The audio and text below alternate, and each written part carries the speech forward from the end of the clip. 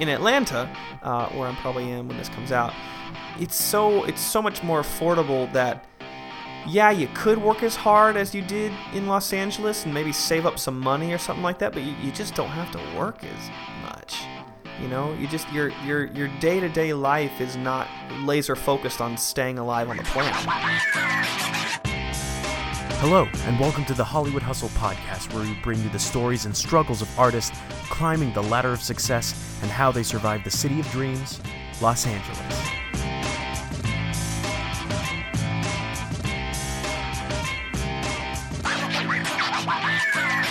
Hello, everyone, and welcome to episode 36. My name is Michael Lutheran, and I am the producer of the podcast.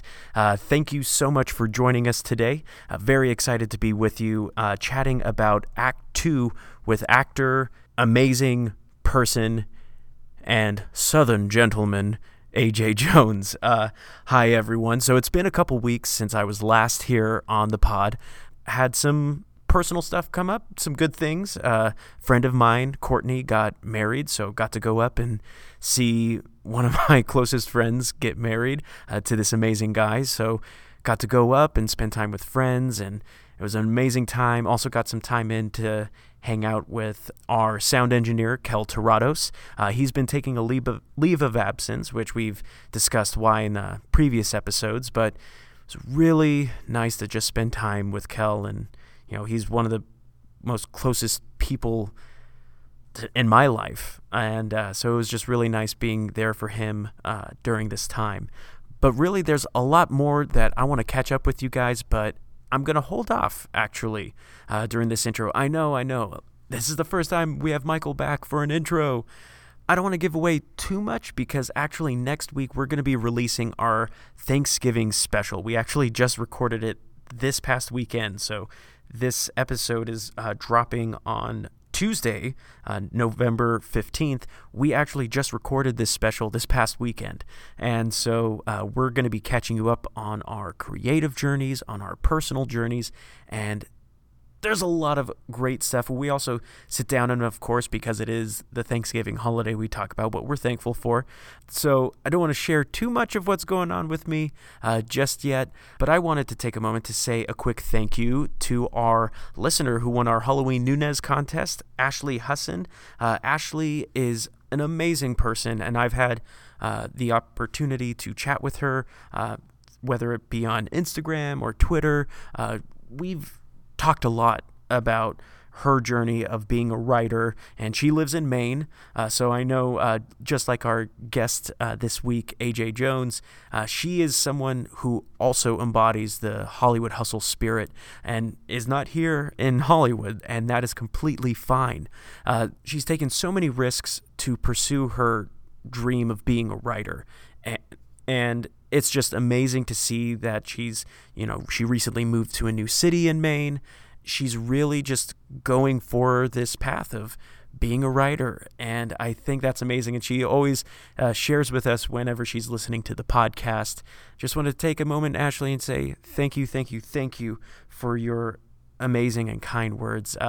They're very much appreciated. Again, thank you, and Daniel and I can't wait to send you all of your prizes that you get with the Halloween Nunez contest. But now, in Act 1 of Daniel's interview with my friend AJ Jones, you got to hear about his story, about the discovery of his passion for acting, the determination and the by-the-gut decision-making that went into his move to Los Angeles. And ultimately, it was that same spirit that drove him to seek out his Hollywood hustle in Atlanta, Georgia. Today in Act 2, I join the conversation to talk all things Los Angeles as well as Atlanta, the differences and the similarities of the entertainment industry, the culture, the people. But what I love most about this roundtable is how it shows the universality of the life of being an artist. Take a moment to grab your favorite home snack. I know, hey, Daniel, pass me the queso.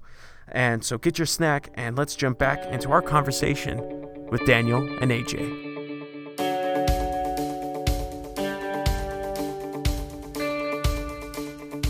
Thank you guys guys, and we're back here with Mr. AJ Jones from Atlanta, California, Orlando, Indiana, Kentucky, and Texas. Yeah, I decided to come back. That's what I get after all those. I memorized all those wonderful places that you live. Yeah, I mean, that's expected, though. Congratulations, you did your job. Thanks. That's all I need. I just need some sort of appreciation. Also with us, of course, is the man who may have sunk the Titanic. We're not really sure. Ladies and gentlemen, Mr. Michael Lutheran. It was just in the way, guys. It was just in the way. And I might have been like, not today. Not today. Is that why they call you Iceberg? Yes. Scoops Iceberg. Scoops Iceberg. Scoopsburg. Yes, Scoopsburg. Yeah. Scoopsburg, Pennsylvania. I think you can have a nickname not only as a first name, but also a last name. So it's a Nick full name. So it's Oh. Scoopsburg. Scoopsburg. I got you. Oh, I like that. Yeah, I'm going to be AJ Jet. Don't do that. No. No. You're already the LA guy in Atlanta. Oh, that's So I true. would just Yeah, add to yeah. that. I wouldn't Yeah. do that. AJ Jet. Isn't there an AJ Styles? Yeah, he's a wrestler. That's a person, Yeah, right? Phenomenal AJ Styles. Okay, that's a pretty good I'm AJ. a wrestling nerd. Ah, good. He's from Georgia. Is he really? He's from Georgia. Wow. Okay, maybe we'll have to. See if you can get him on the podcast. Yeah, see if I can just take his name. Exactly. AJ I Styles. think there's legality issues with that. I mean, maybe it's probably not him. It's probably WWE themselves. No. That is his. He travels with that. It's Oh, probably he's- not his real name. AJ But that's manager, like- He does own the name though. Yeah, we can do that. This is WWE talk. Yeah. So let's just kind of start off with we have two working actors with this, Michael and AJ. I've acted before. I came out here to write and also act on the side. How has being an actor, especially in LA and even in Atlanta, how has it evolved over time? What is, it's 2017. What's different that makes it better or makes it harder to be an actor? AJ, you want to start us off? Yeah, sure. Being an actor in 2017, to put it in a family sort of sense, it's a crap heap.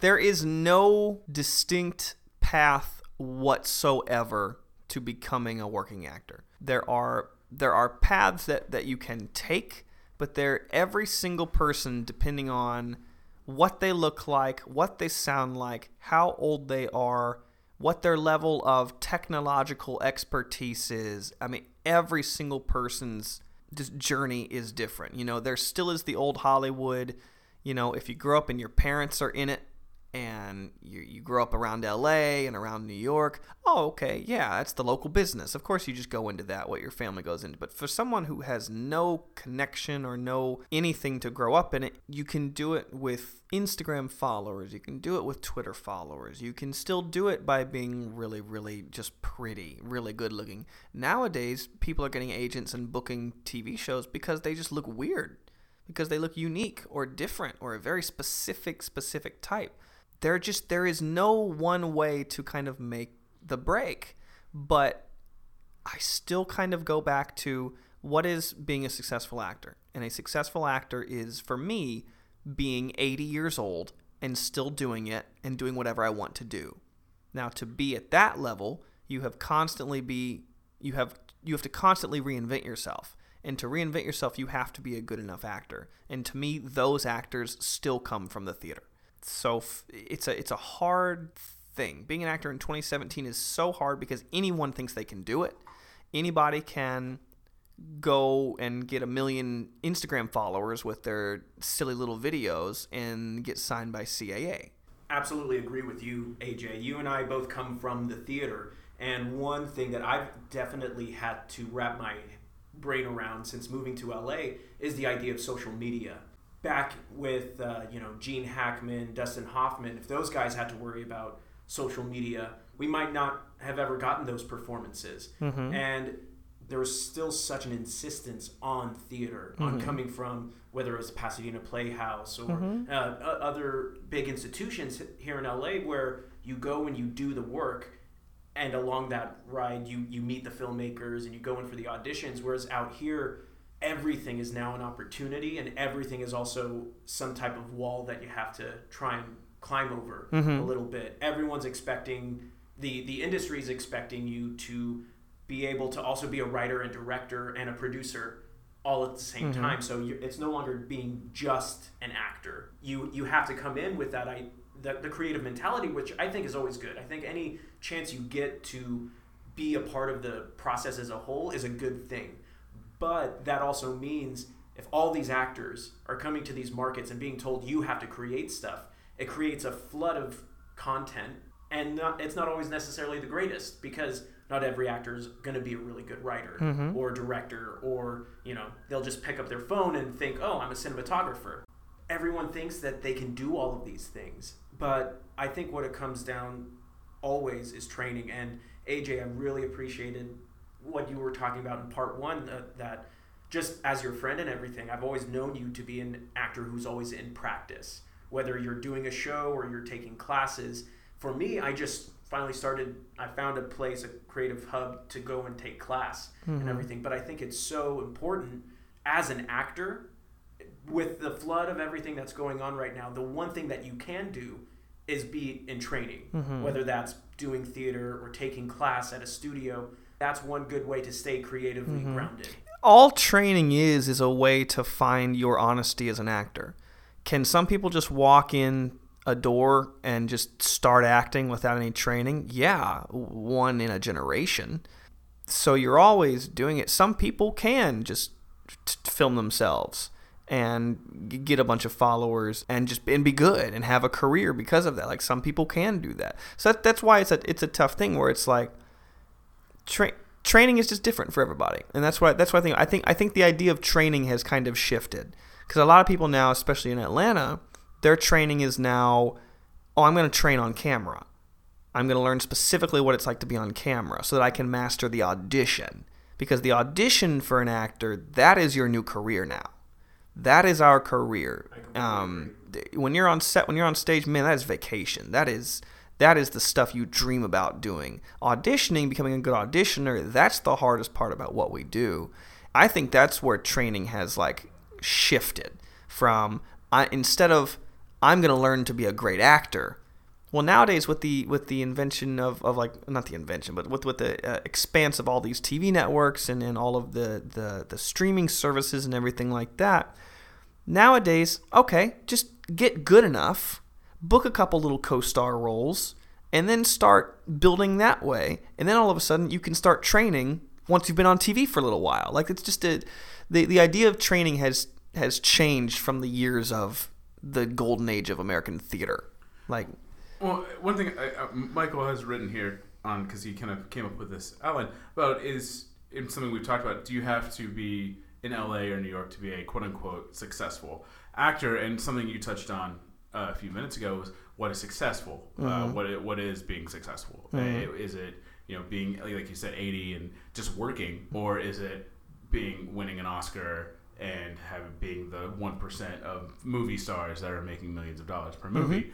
I would say you do not have to live in LA or New York City to be a successful actor. You can have I have many friends who continually work in Dallas, in a smaller market that's all theater, for the most part, theater based, and some that do a lot of commercial shoots and industrials and things like that.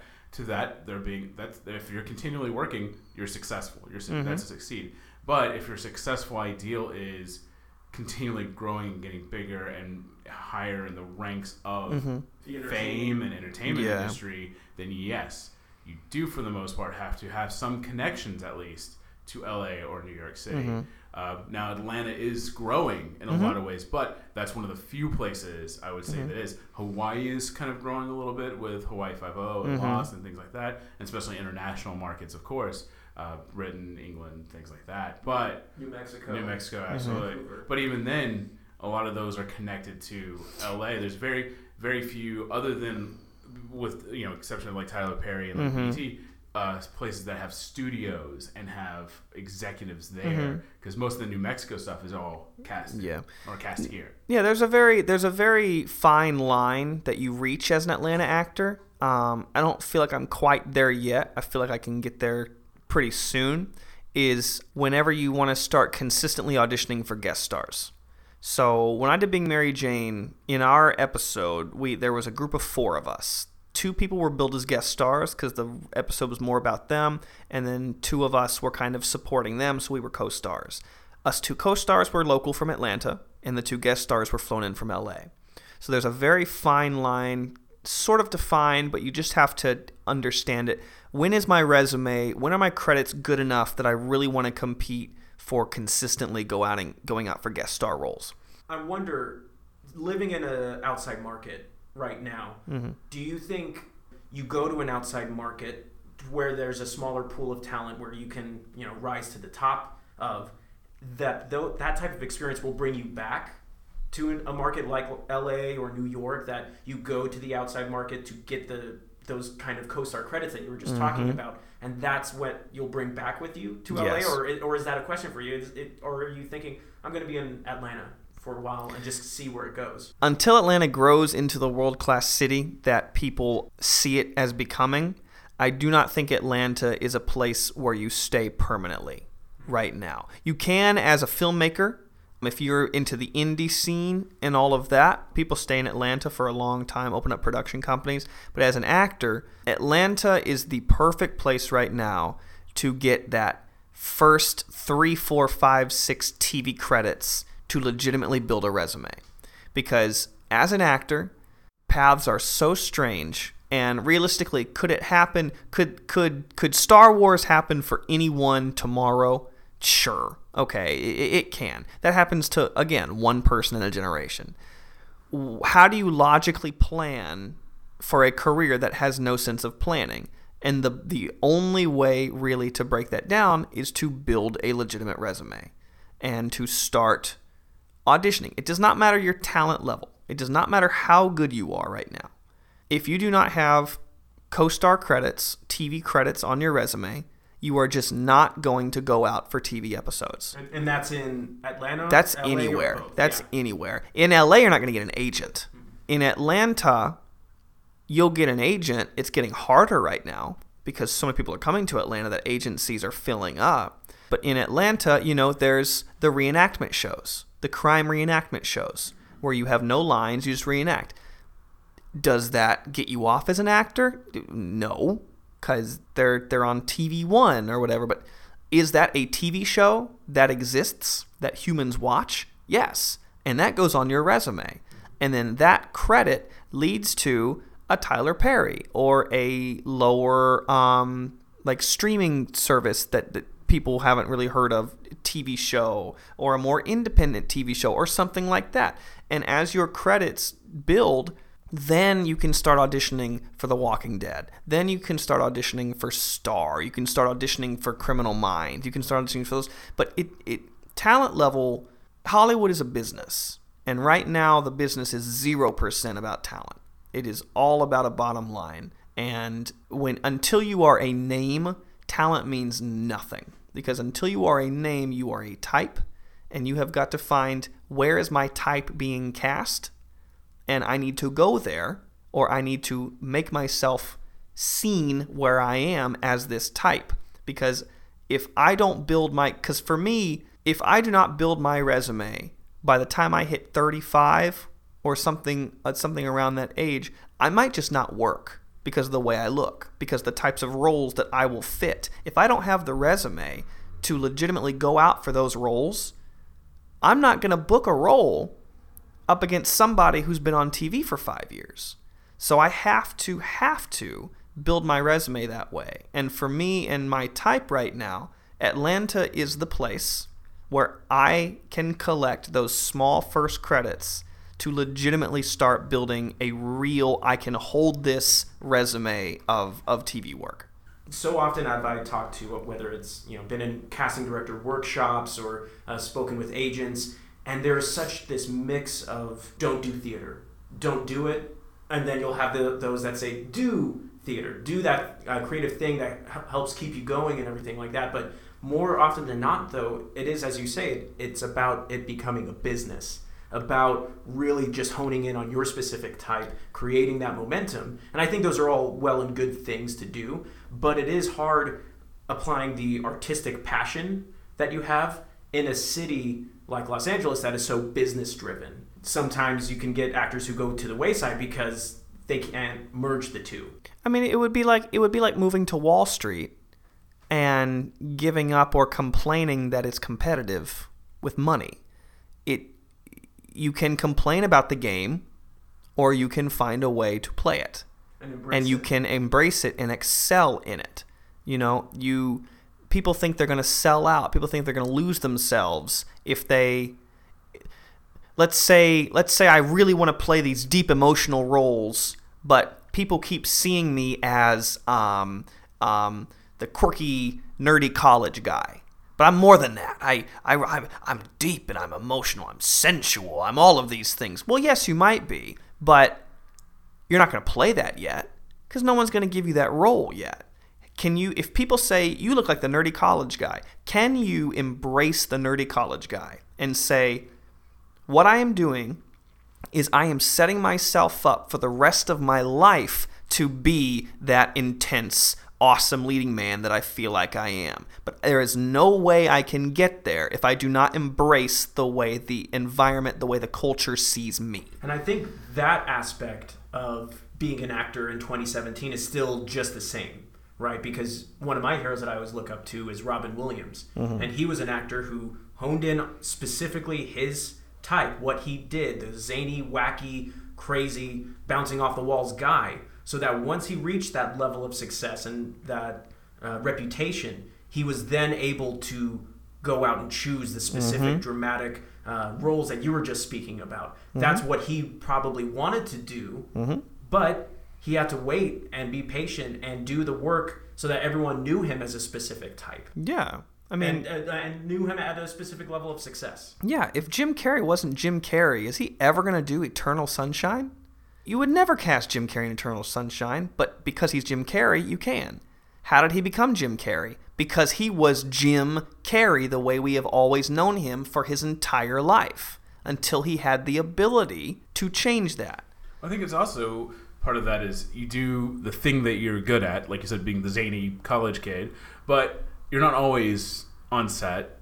You're working with other actors, you're eating dinner with actors, the crew or the director probably. So they're going to get to see you outside of that character. So they, this guy has a really good head on his shoulders. And after talking to him and seeing who he is, I see a little bit of, this role that I have down the road that's not the zany college guy, but the swashbuckling heartbreaker, Yeah. And so that's also going to help, is they're going to see your personality offset, and that's going to help them understand where they can cast you later on possibly, or think of you. And on top of that, obviously, how you work, and if you're a good actor on set, and if you do your stuff and learn your lines, and they see a quality in you that they'll appreciate. Yeah, I mean, how many times do you think Harrison Ford went to work as a carpenter on set and said, I shouldn't be doing this. I shouldn't be building sets. I should be on. I want to be here. I want to be an actor. Why would I keep building sets if no one's going to appreciate me? Because it takes one person to appreciate you. And whatever you can do to put yourself in that place, whatever you can, whether it's a skill, whether it's accepting your type and playing it to the best of your ability, just find whatever way you can to be around the world, the business. Can you dip your toe in it and dip in there long enough to finally be able to step in? Speaking to that though, Daniel, that's very much how me and AJ kind of went on to knowing each other, in that we were cast together in a specific show, Train Spotting, and you got to know my work as we were in the same cast together because it was a double cast show, and we're in the same scene together. We had the same scene. It was the best scene. Statistically the best scene. They did backstage mentioned our scene. Yeah, no, they did a citywide release of a survey, and it came back about 48% our scene. Exactly. So but it was, a lot of that time though is we weren't performing on the stage the entire time. It was about hanging out backstage and getting to know one another, and that I can only assume is why you thought of me when No Homo came around, when you were already working on it. You get known for playing a specific type, and then you also get to know the crew, you get to know fellow actors, and then when they're working on a project and in walks in an opportunity where they think you'd be good for, that's when they can bring you in and you can play something that you're normally not going to play. Yeah, otherwise. I mean, it's the frustrating thing about being an actor is we're not robots, we're people, and disagree. well, maybe the writer in the room can. I mean, read the line, monkey. Dance, monkey.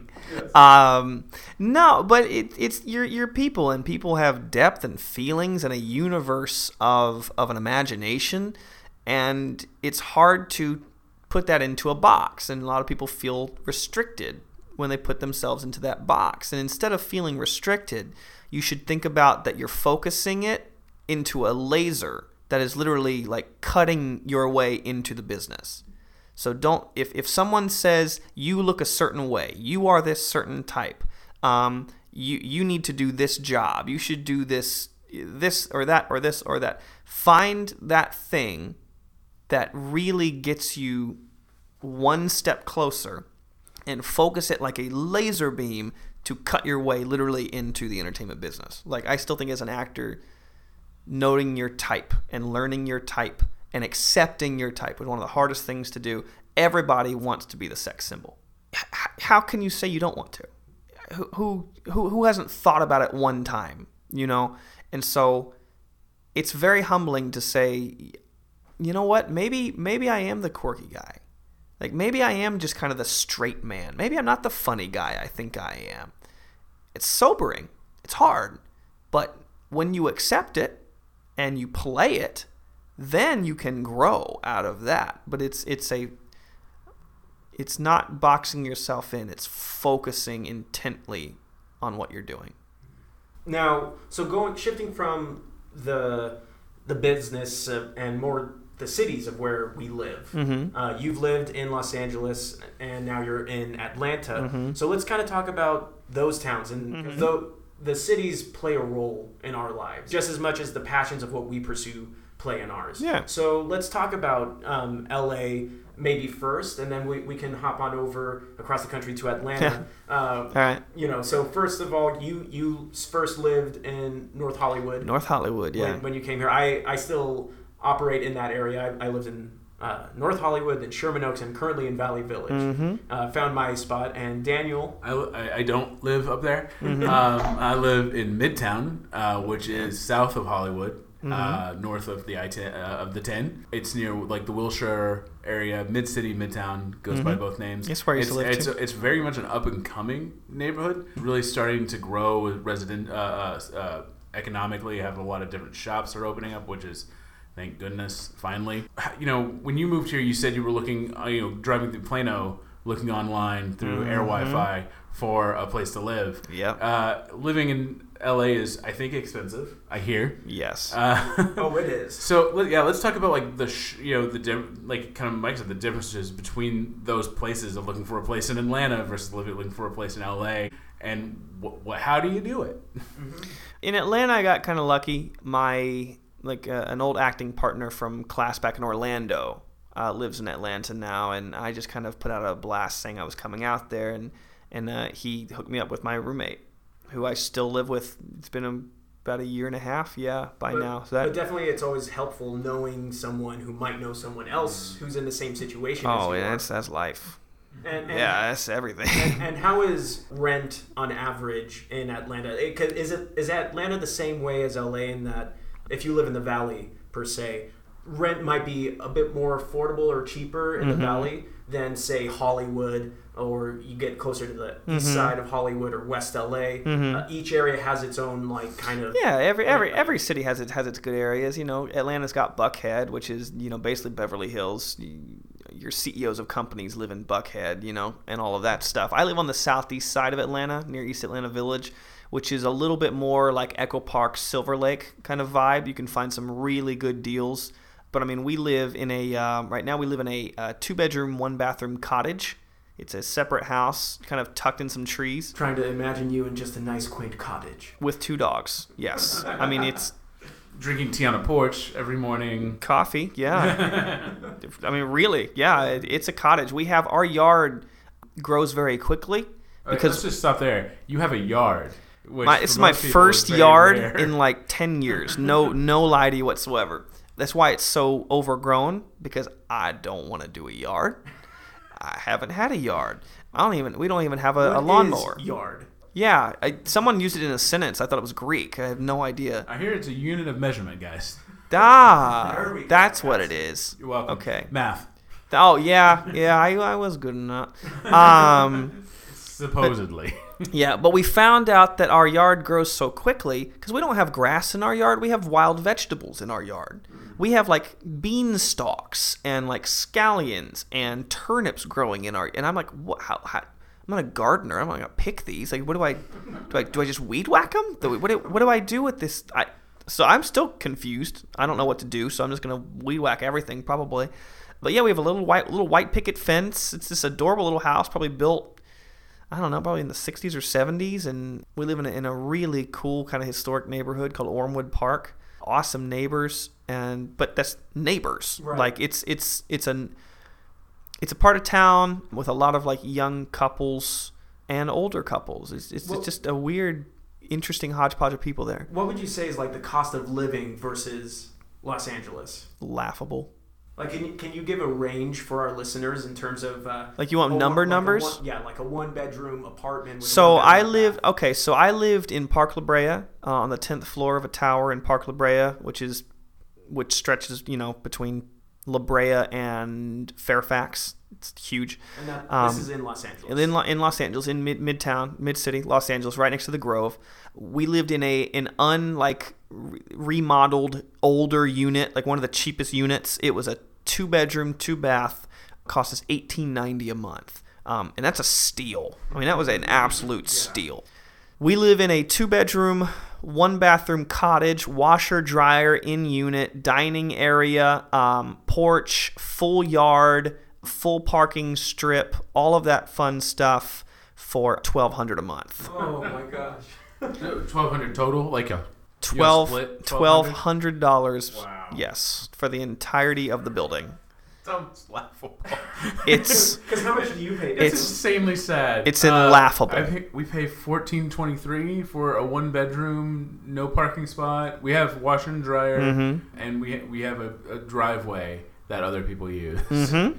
And for me in the Valley, I have a 3-bedroom apartment that I share with various roommates, and it's luckily rent controlled, but it's gone up since living there. But right now we're paying like $1,920 for a 3-bedroom, no air conditioning. Oh, and wow. we get 1 parking spot. For those listening, air conditioning, washer and dryer unit in-house, and parking spot are the 3 amenities that you will pay up your butt for.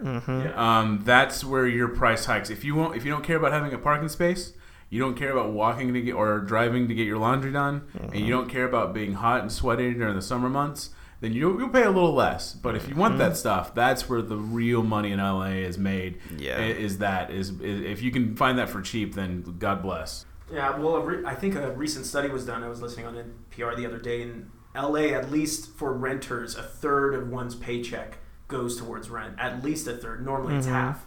But it sounds like in Atlanta, it is more affordable as well. Yeah, it's more affordable. I mean, I feel like I've heard in business, in any type of business books or anything like that, I think 30% of income is not like unreasonable for, like, to pay for housing. That seems about normal. In LA, you're crying while you're paying like your rent. Like it's just a different thing. In Atlanta, where I'm probably am when this comes out, it's so much more affordable that, yeah, you could work as hard as you did in Los Angeles and maybe save up some money or something like that, but you just don't have to work as much. You just your day-to-day life is not laser focused on staying alive on the planet. And being in Atlanta, what is the perspectives people have towards actors, towards creatives within the entertainment industry? Because sometimes in Los Angeles, which is the home of the entertainment industry, I've spoken before on the podcast about being in job interviews, and when you say you're an actor, you're basically job interviews over. And so how is being an actor viewed in Atlanta? Depending on like what part of town or what type of people you're around, being an actor is kind of a novelty. Like, ooh, you're an actor? Neat. What is that? Tell me about that. Here's the opposite. You're not an actor? Yeah. Ooh, that's neat. Tell me about that. You're a marketing director? What in the world does that mean? Oh, you're an account executive? That sounds wonderful. You have no connections to the entertainment industry whatsoever? You're an alien.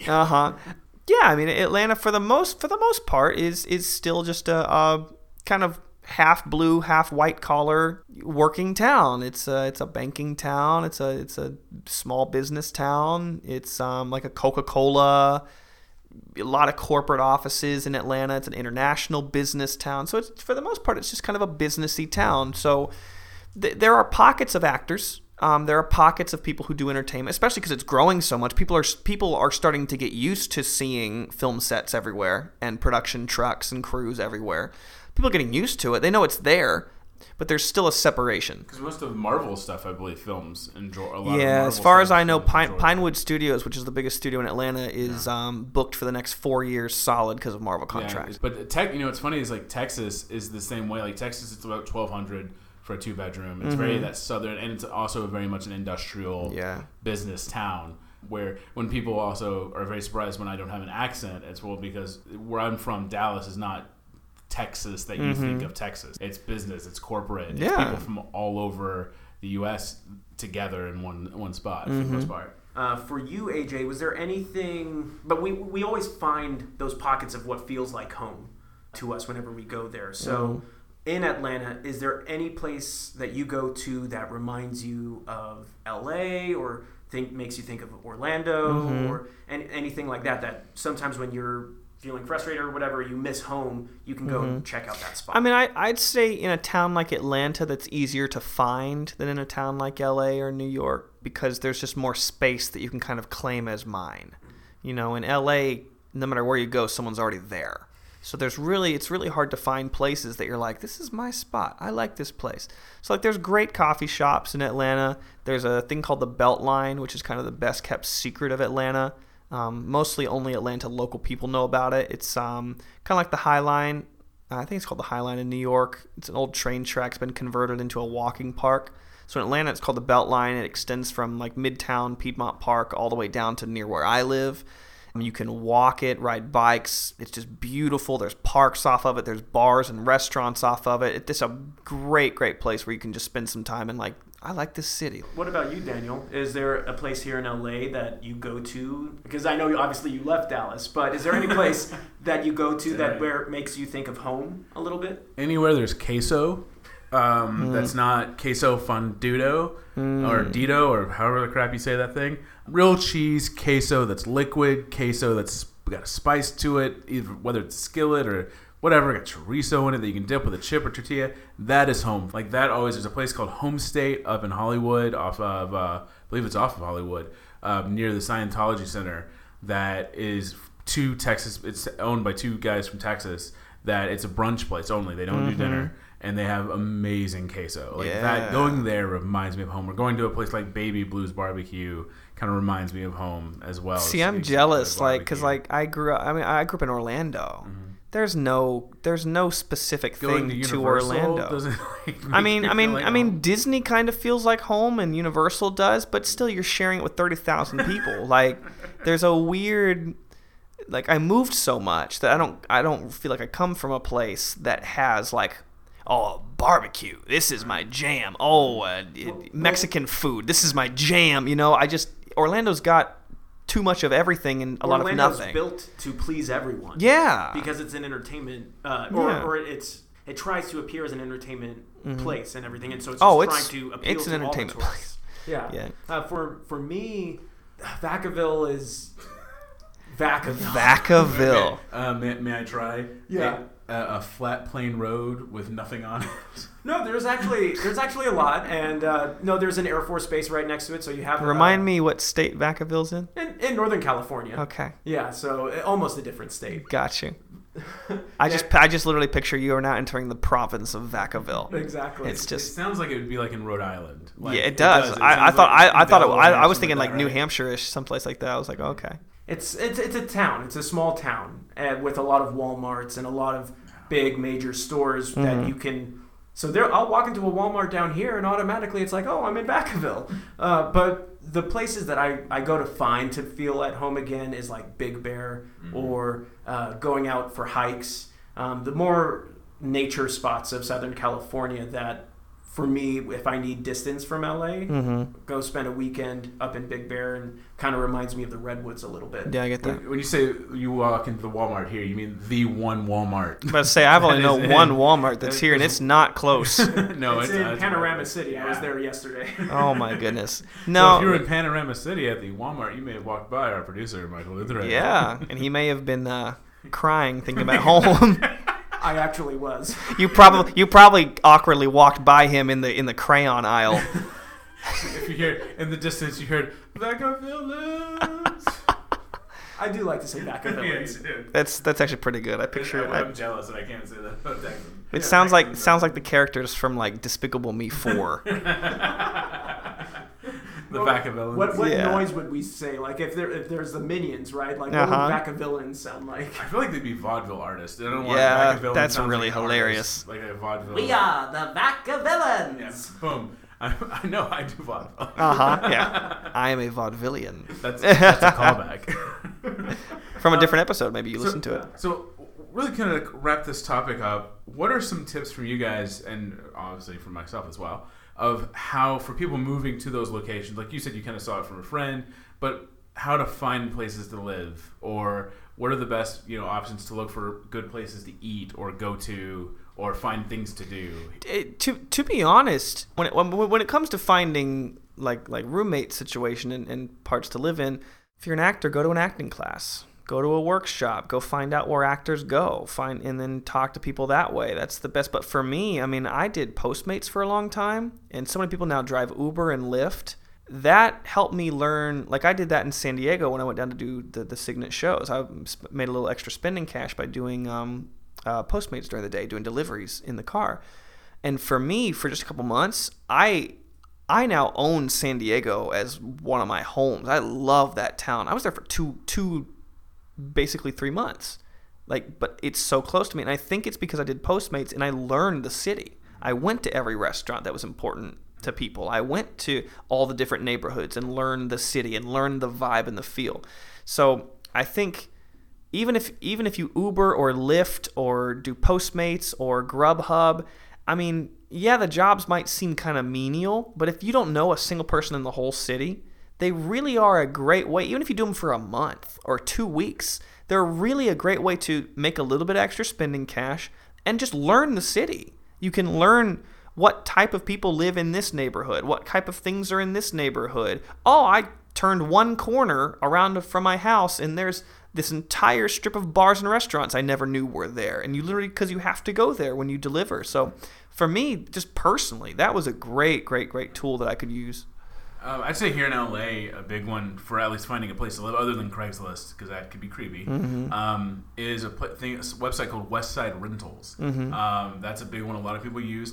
It is like a subscription-based website, but most people are more than happy to give you their login if they have it. I think at least once a month I see someone post on Facebook, does anybody have a Westside Rentals account? It used to be a Netflix password. Yeah, and now it's Westside Rentals account. Yeah. Or a Hulu password for Handmaid's Tale now. But yeah, that's a really big one. So if you don't have one, always check with your friends or somebody. Some people are very more than willing to give up that login to help people out most of the time.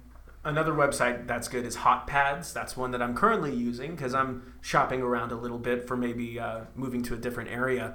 Kind of going with AJ. Also, if you're planning on moving, try as much as you can to see if you know anyone who lives in that area or has experience or knows other people, and try and get in touch with them. There's a lot of friends of mine from college who have been thinking of coming down to LA, and so they'll always reach out to me just to ask simple advice. And I think that's always key, trying to hear from locals. Yeah, I mean, going back to when I first moved to LA and I knew all I had out here was my uncle's cousin through marriage. It was the only person I knew out here. Was I ever going to be best friends with them and have them really special to me for the rest of my life? Just probably not, because they're a married couple. I don't know them at all. But for a handful of months when I first got out here and I was just really needing someone to talk to and to learn from anything, they were vital.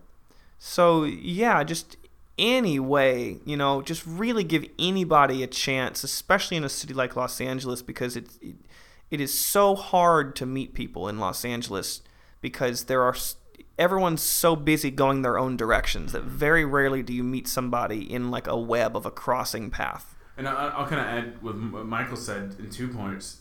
Reach out to people maybe you haven't even talked to in a while, but you know they live out here. I've had several friends or people I knew in college or high school that I don't talk to much that have reached out to me just asking questions. So even if you haven't talked to them every day since high school or college, but you find, they live out in California, send them a little message. Say, hey, I don't know if you remember me, but we went to school together, and I know you live out in Los Angeles. I'm about to move out there. Do you have any tips or advice? Or when I move out there, can we get together and just talk, just so I can figure this place out? Oh, totally. Most people, unless they're just jerks, most people are going to be completely fine with that.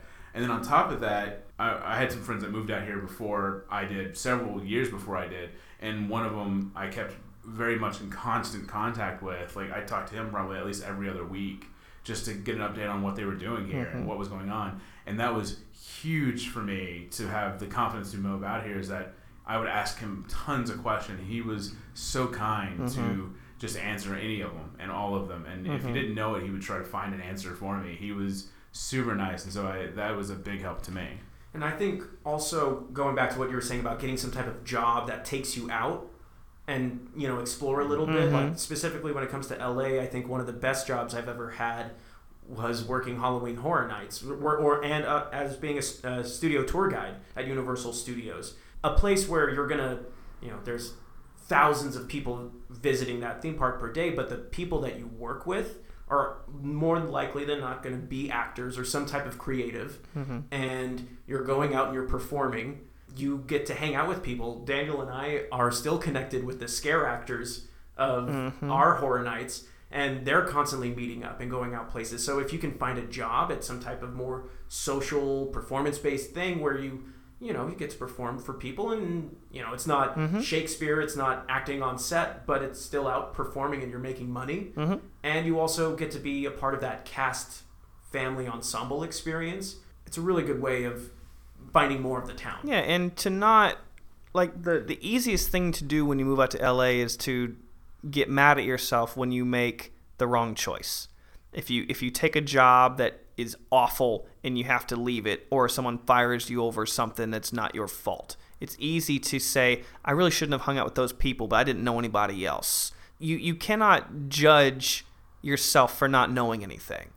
So the most important thing to do is just to always remember that you can make a better choice today. Like, no one has ever been successful in the entertainment industry without having to do things they have not wanted to do, without having to work jobs they didn't want to work, or be around people that they didn't want to be around. Or without failing at something at some point. Constantly failing. I mean, failing at our level right now is easy because we're expecting to fail. I mean, think about how hard it's going to be when you've been a working actor for 10 years and your show gets canceled and all of a sudden you're unemployed for a year. How's that going to feel, Absolutely. Now, something kind of going back, we've talked about Freeman Jones and your collaboration with Tyshawn. What's some general advice that I think all three of us can give people for creating something from nothing that is our own creation, like that is from us? Like, we thought of the idea, we're working to write the scripts, put the story together, bring people on to help out and get it made. What's some general thoughts and advice y'all, all of us can throw out for that? Create with people. Ooh. It is dramatic pause. I wanted to learn how to write a feature film. I said, I'm going to write a movie. I sat down and I wrote this movie. It was 150 pages and it was not good. I said, I should learn how to write. And I called up my friend Len, who graduated from film school as a director, and I know he had written a bunch of stuff, and I said, can we write something together? And we settled on an idea that we wanted to write. It took us 2.5 years and 7 drafts, but we wrote a feature film that we felt really good about, that we submitted to the Austin Film Festival, and we made it into the second round of the screenplay competition, which does not sound incredibly life-changingly impressive, but for me, that was the most important moment of, like, I kind of just learned the basics of writing a screenplay. It took me 2.5 years because I'm not a writer. If I wanted to only be a writer, I would have sat down every day, taken writing classes, and learned how to write. But I was doing that exact same thing as an actor while wanting to learn how to write. So I got myself around a better writer than me. I found somebody who was better at something than me, and I made it a decision to learn from this person. And so in a city, in an industry that is so, everything happens all the time.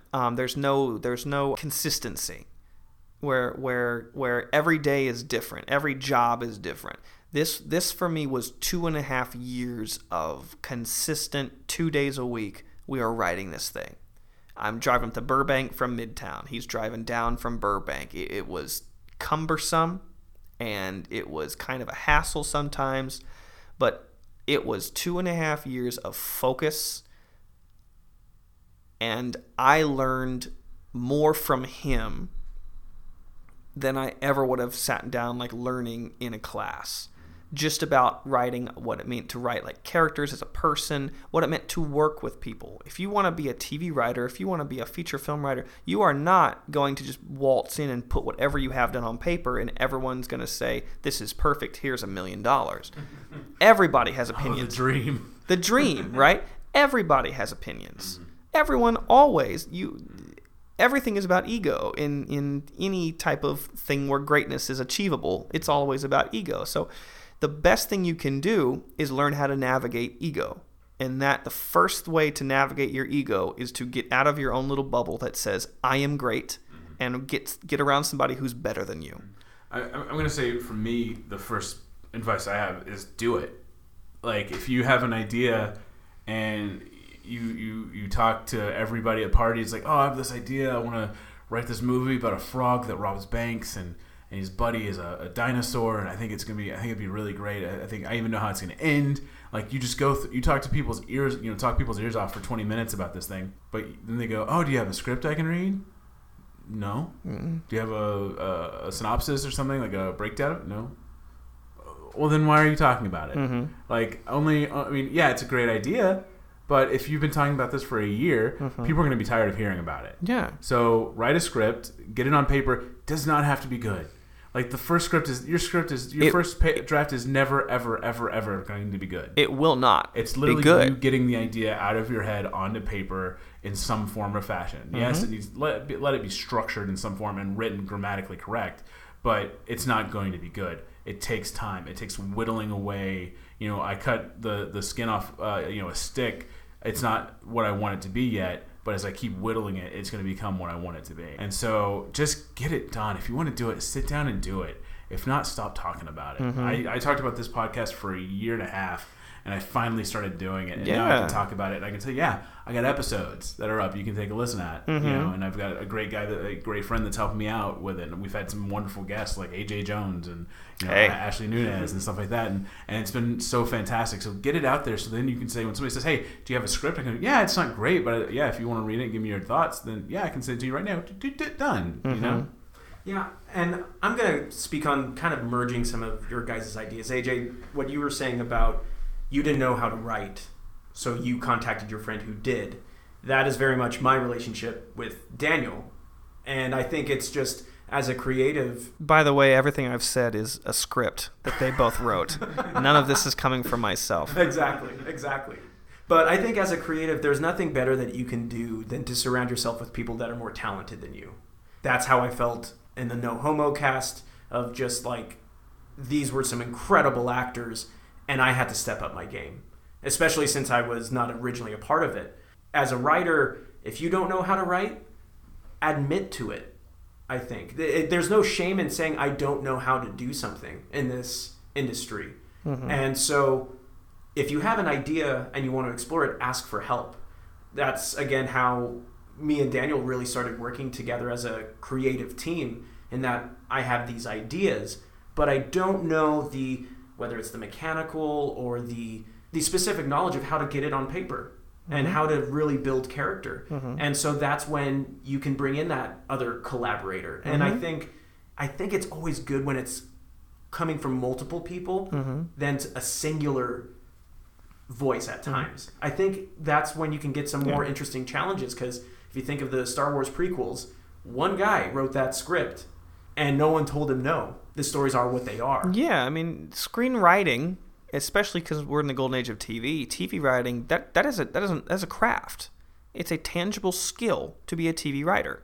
If you were going to go and be a blacksmith, you're not going to just start hitting hot metal and you're going to make something beautiful. You're going to get hurt. Yeah, you're an apprentice for a long time. No one sits down and writes Orange is the New Black. No. It takes years of ideas and of structure. I mean, you can be the greatest idea person ever.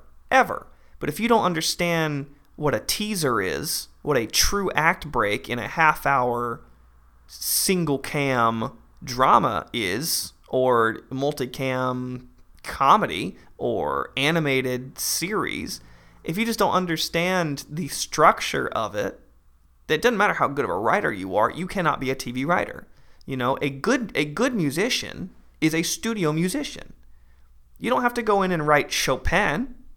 No, can you come in and play what I have written, and can you fit into the story I'm trying to tell? That's what I think good acting is too. There is a story that's being told.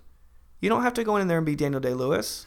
No one's Daniel Day-Lewis because no one's allowed to be Daniel Day-Lewis. So I just need you, especially in the beginning of anything in the entertainment industry, any type of career whatsoever, everything that you are going to be working on is someone else's masterpiece. It's someone else's canvas. You are a little bit of blue paint. Now, if that artist wants a lot of blue paint, then you can have a little bit more of a voice. If that artist wants just a little bit of blue paint, then you're going to have a little bit of voice. But you have to be that paint in the beginning to assist on other people's dreams and visions before you can start to think that it's all mine. One of our first guests that we had on the show, Kurt Mega, he had this great expression of just be a problem solver. Especially in this stage of your career, you're looking for this specific type of person for this part of the story and understanding where you fit in. You can be the solution to that problem. You don't want to then get on set and try and take over everything. Just know where you fit in. Mm-hmm. And also, on top of that, if it's something you're creating, it's your baby, you're bringing other people on, know what it is. Know how to answer questions about it. Mm-hmm. Because you're going to get, people are going to pitch you ideas, especially if you're bringing other, like you said, producers and stuff on, or bringing, like Michael came on for some other stuff that we've done together. And if you don't know what this baby is that you're creating, and they start pitching you ideas, you're gonna just take them, like, because you don't know what it is yet. So like, yeah, that sounds great. And then you're gonna try to figure out, how do I fit this in when you're really trying to figure out the whole story. Mm-hmm. And then you're gonna have to tell a person, hey, I couldn't put your idea in here because it just didn't fit, even though you all tell them, that's a great idea. Mm-hmm. So know what your story is, know what it is you're creating, so that when people do pitch your ideas, you can either go, that's a great idea because that'll help with this and this and this, and this is something I've been missing. Or, you know what, I don't know if that works here right now because this is where we're going, and I don't think this would assist with this and this and this. Like giving good reasoning for it not working, mm-hmm. but go, and then saying, but there's more story to tell. That may come up later. Let's put it in our back pocket. Mm-hmm. So it's helping you not just take whatever comes at you, and having a great idea format for what you're creating, so it gives you a good roadmap. There's an incredible freedom in saying no. Mm-hmm. That's hard to find. It's hard to do in the beginning because you always want to get experience, and I'm in no way saying don't take opportunities, but allow yourself the freedom to say no to things. Stand up for your vision. Yeah. Be confident in what it is that got you behind this project to begin with. You can certainly take in people's ideas and, like Daniel said, see if that's the solution to the problem. But if someone tries to challenge to take over your vision, I would also just say, know that it takes time. Mm-hmm. Know that, like AJ, you worked on that script for 2 years. Mm-hmm.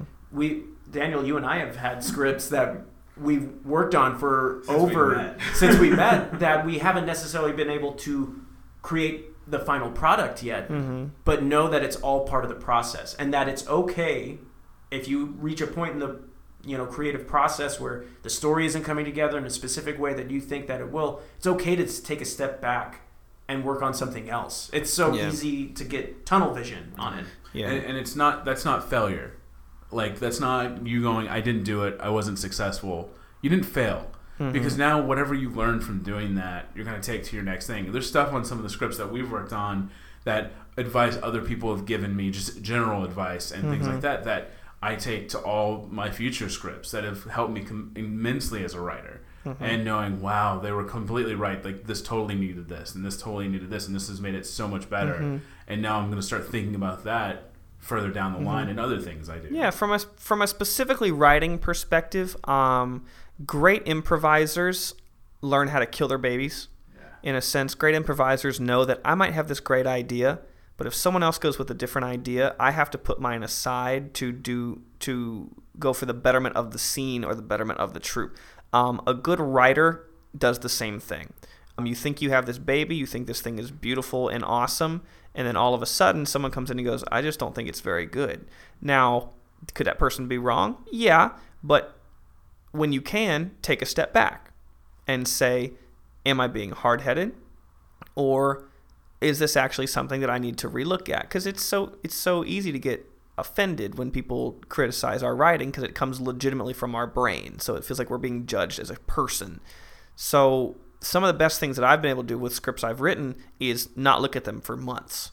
You put them away, and then you don't care about them as much. They're not as part of your daily life. You need fresh eyes. Fresh eyes, totally. And you pick it back up 6 months later, and you're like, why did I write that scene? I always correlate that to, like, if you wore something back in the 90s and you were like, I'm the coolest person on this day because I'm wearing these Jinko jeans and this black tank top. And then 10 years later, you're rummaging through a box of stuff and you find a picture and you're like, what was I thinking? And I think it doesn't have to be 10 years, but I think that to me, that's always been the same idea. It's like, you need to get away from it, distance yourself, so you can come back and go, what? That line means nothing. That joke doesn't even mean anything.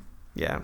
Sometimes you need time to see if it still resonates. And so kind of shifting this on over, before we get into our final part, remind listeners again, AJ, for anything that you've got going on. Hopefully it'll be a Walking Dead credit. That'd be nice.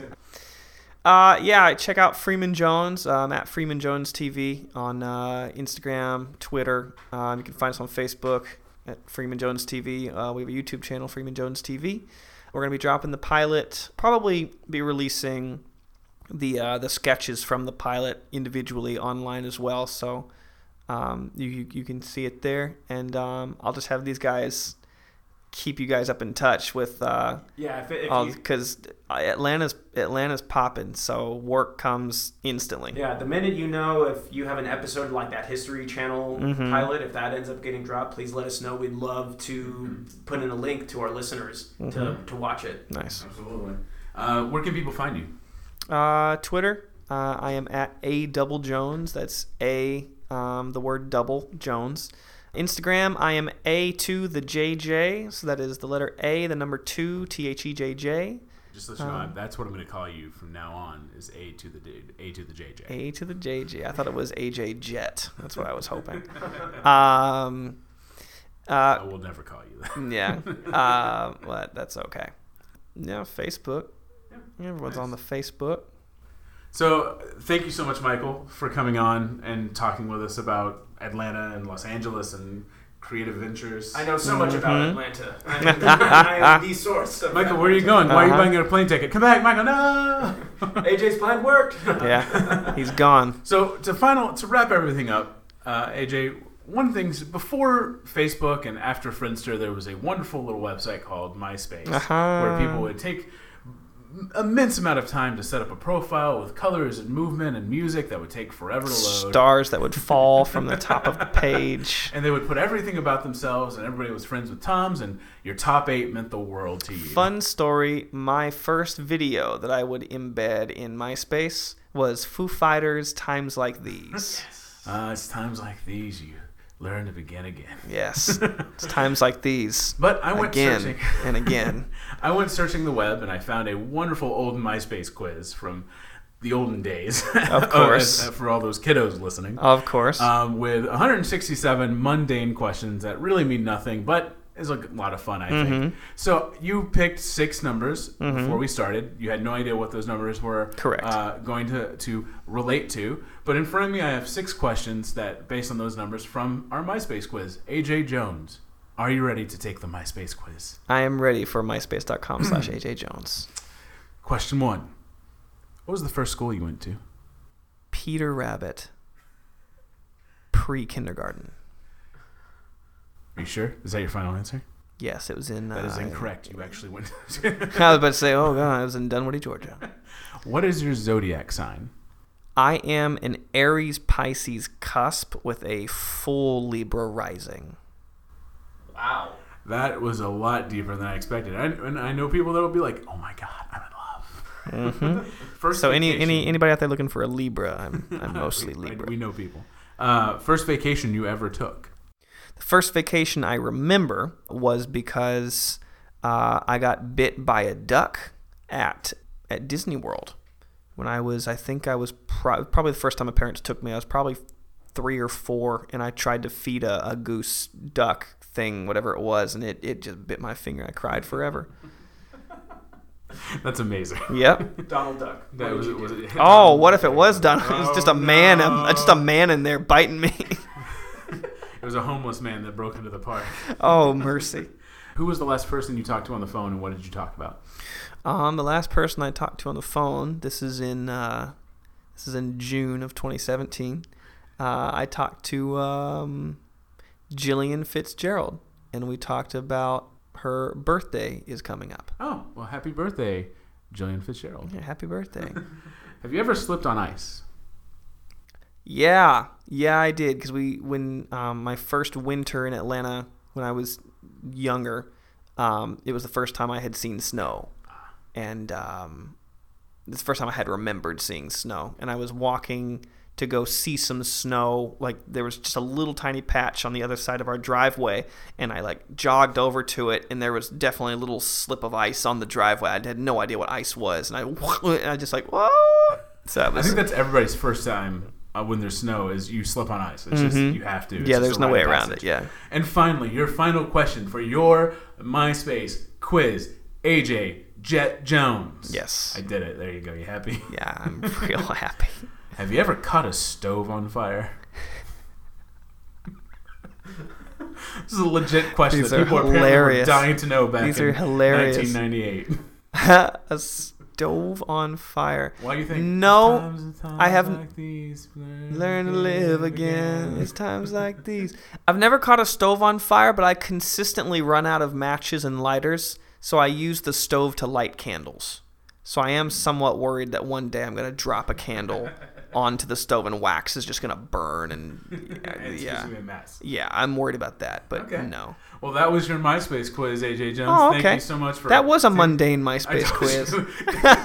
They were boring. There's no like I try to ramp these up as best as possible, but there's no climax to these questions. There's It's no literally way around half it. the questions are like boy or girl, shy or not shy, little or big. Like, These it's are like, great. in what relation to what? Like boy or girl? Do I like boys or girls, or am I a boy or girl? I mean, little or big pizza? Like big. Like, Do you want to be tall or short? I don't Yeah. understand what this. That's half the questions. But thank you so much once Yeah. again for being here, AJ. Being here in LA, we're so glad we got to spend some time with you. Next time you're back in, please let us know. We'd love to have you come back on later down the road to talk more, hopefully, about Walking Dead and working with Rick Grimes. yeah. Thanks, guys. This has been slightly underwhelming, but this was everything I hoped it would be. Was it the MySpace quiz? Is that kind of where they didn't? It was climax just the for you? sour taste. It was like a piece of juicy fruit gum. It just kind of leaves you wanting more. I'm kidding, obviously, everyone. Obviously. Obviously. Can you send us off with your wonderful real voice that you use, your wonderful real high pitched voice that you don't use on audio? Which voice? Your Cyrano voice. Your wonderful Ah, I'm from LA yes. actor voice. Oh. My name is AJ Jones, and I am from LA. I'm a thespian. I'm living in Atlanta with all the southern people. Well, thank you so much there, AJ. We'll talk to you later. Thank you, folks, for listening. Back to you, Daniel and Michael, in the studio. And welcome back, everyone. Michael here for a little outro discussion on this roundtable discussion that we just had with Daniel, myself, as well as my good friend, AJ Jones. AJ, I feel like, I'm sure you feel this way, you feel like he's already one of your friends. That's just the kind of guy AJ is. He is so, he's just such a nice guy. He's got this charisma and everything, and and I love that he was able to be just so candid doing the Southern man voice that he was doing. And he's just a really great guy, and he had so much to share in this episode about Los Angeles, Atlanta, and one of the more interesting things that I thought he talked about was ego. AJ spoke a lot about the battle many of us in our journeys of being an artist face, which is, do you play towards people's expectations, or do you go for a role or an opportunity that, even though maybe others don't see you doing that, that's what you're really interested in, that's what you're going to go for? You know, this is always the back and forth with every artist. I know as an actor, specifically a character actor, I'm always facing that struggle of embracing my more comedic side, which comes more naturally to me, whereas I really love the more dramatic, complex roles. But even AJ kind of addressed that. Like, if you're trying to reach a certain amount of quote-unquote commercial success, and you have industry professionals who are basically kind of giving you a direction, I see you doing this kind of work, I see you playing this type of character or doing this kind of story, rather than have that be a wall and, you know, I'm not going to listen to what they say, I'm going to go and do my own thing. By all means, there is no specific path of being an artist. That much we all know. I think it's very interesting that AJ kind of has this mentality of, until you reach that high level of fame and success where you really have the opportunity to choose whatever it is that you want, that until you get there, you're going to have to cater your opportunities to moments that will best put you in your most positive way of being. Meaning that if what they see you being the type of being the nerdy best friend, then just go for the nerdy best friend. There's no shame in that. Be that. That's awesome. Everyone will love you for that, and they'll start thinking of you as that. And then once you get that certain level of success, you'll be able to choose more different roles. So I thought it was very interesting that he addressed that, and we kind of had that discussion of, you know, of course you also want to do the work that most interests you, and that's why it's so important to keep up with training. And speaking as an actor, training can be doing theater, it can be taking classes, it could be doing student films. There's so many different avenues that you can go and practice the work that you really want to be doing, and also fail. Dare to fail. You want to fail in a 99-seat stage or on a student film. Get all of those quirks and growing pains out of the way when you're on a lower budget, smaller project, so that hopefully when you're booking the co-stars, guest stars, and the series regulars, you're not making mistakes that might risk the opportunity for you to continue on that platform. So I thought that was really interesting. One of the things I was most excited about this roundtable discussion was talking about LA and Atlanta, the differences, especially when it comes to the costs of living. As you guys probably heard, we went into the nitty-gritty, the details of how much it costs to live in Los Angeles, and for AJ, how much it costs to live in Atlanta. And for many of you who are thinking that a major market is the first place you really want to go, you want to move to LA or New York, you really want to go, I'd say I hope that this conversation gave you some context to know what you're getting yourself into. When I moved to Los Angeles back in 2012, minor markets weren't even really much of a thing yet. Breaking Bad had just been taking off, so you had some things going on down in New Mexico, and things were just starting up with Netflix original programming. But the minor markets aren't what they were today. Walking Dead really did change that with filming in Georgia and in Atlanta. So now, if you're someone who's thinking of moving to a major market, it's interesting to hear the other side of the argument. Maybe go to a minor market where you have the opportunity to build up and pad up your resume with smaller roles like a co-star, guest star, things of that nature, and where the community is smaller than, say, here in Los Angeles, where there's so many thousands of actors and people trying to make it in this specific industry, that to go to a minor market might actually give you maybe more visibility. It might give you an opportunity to save up money to move to a major market. I don't know. There's so, I wouldn't say that there's pros and cons. I think there's just so many different ways that you can go about it. I'm really interested, if you're an artist and you live in a minor market town, what's your experience of it so far? Do you find it easier or more difficult to book consistent work? Do you find that there's not that many opportunities? I know back where I'm from in Northern California, there's a lot of commercials that happen up there, but in terms of TV and film right now, Northern California still really isn't breaking into the game just yet. So I'm interested to hear from you what is your experience like living in a minor market, or if you're an artist who has lived in a major market like New York or LA and have gone to the minor market and come back. Like I said, there's so many different ways that you can go about it. There's not one specific way that's the right way, and clearly we're hearing that from AJ and from Daniel, that you can come from anywhere and you can come to Los Angeles and your path will change in ways that you didn't even know what to expect. Also, we didn't get a chance to talk about it in AJ's interview, nor did we know about it at the time when we recorded this roundtable, but while AJ's been in Atlanta, he's also launched his own business, and it's called Nova House Atlanta. It is a communal space for artists and actors to come together in a positive environment that's created by actors.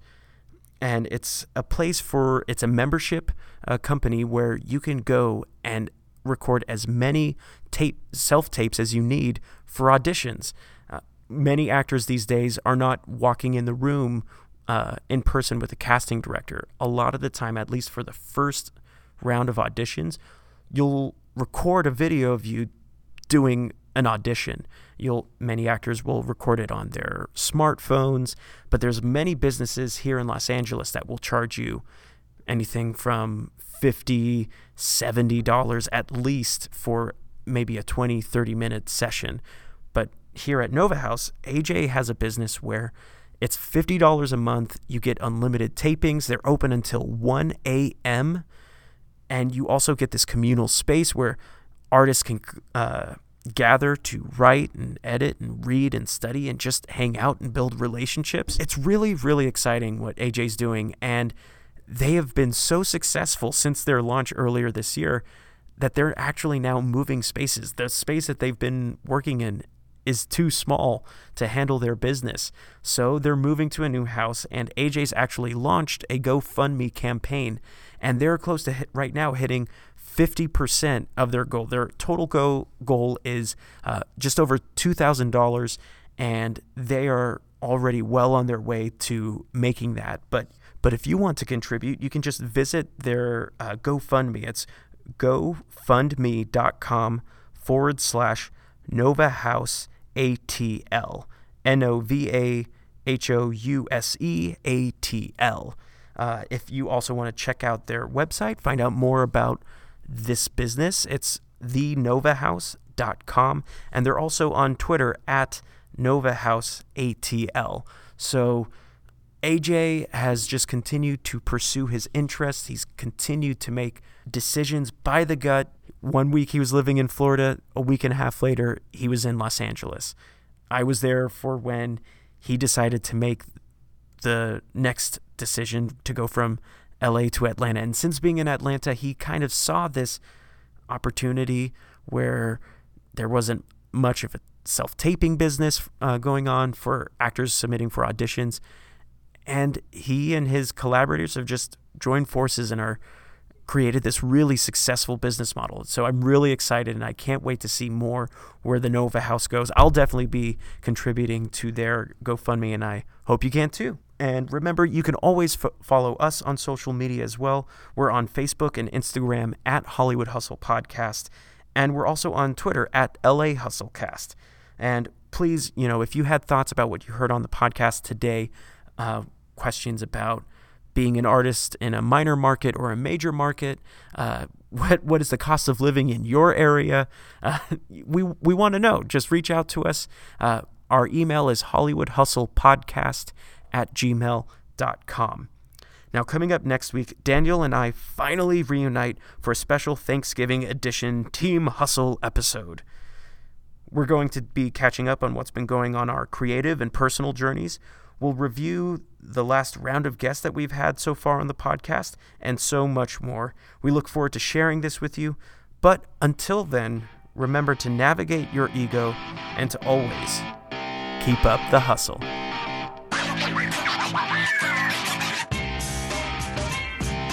This episode was hosted by Daniel Tuttle and produced by Michael Lutheran.